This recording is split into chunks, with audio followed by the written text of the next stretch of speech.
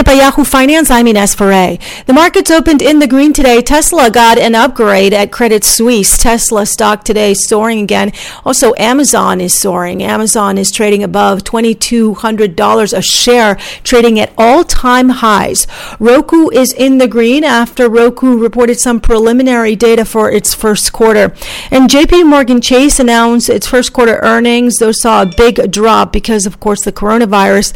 The bank had to add $6.8 billion to its credit reserves to cover potential defaults on loans to consumers and businesses. Wells Fargo also set aside money in case of default on loans to consumers and businesses. For more Market Minute news, head to yahoofinance.com.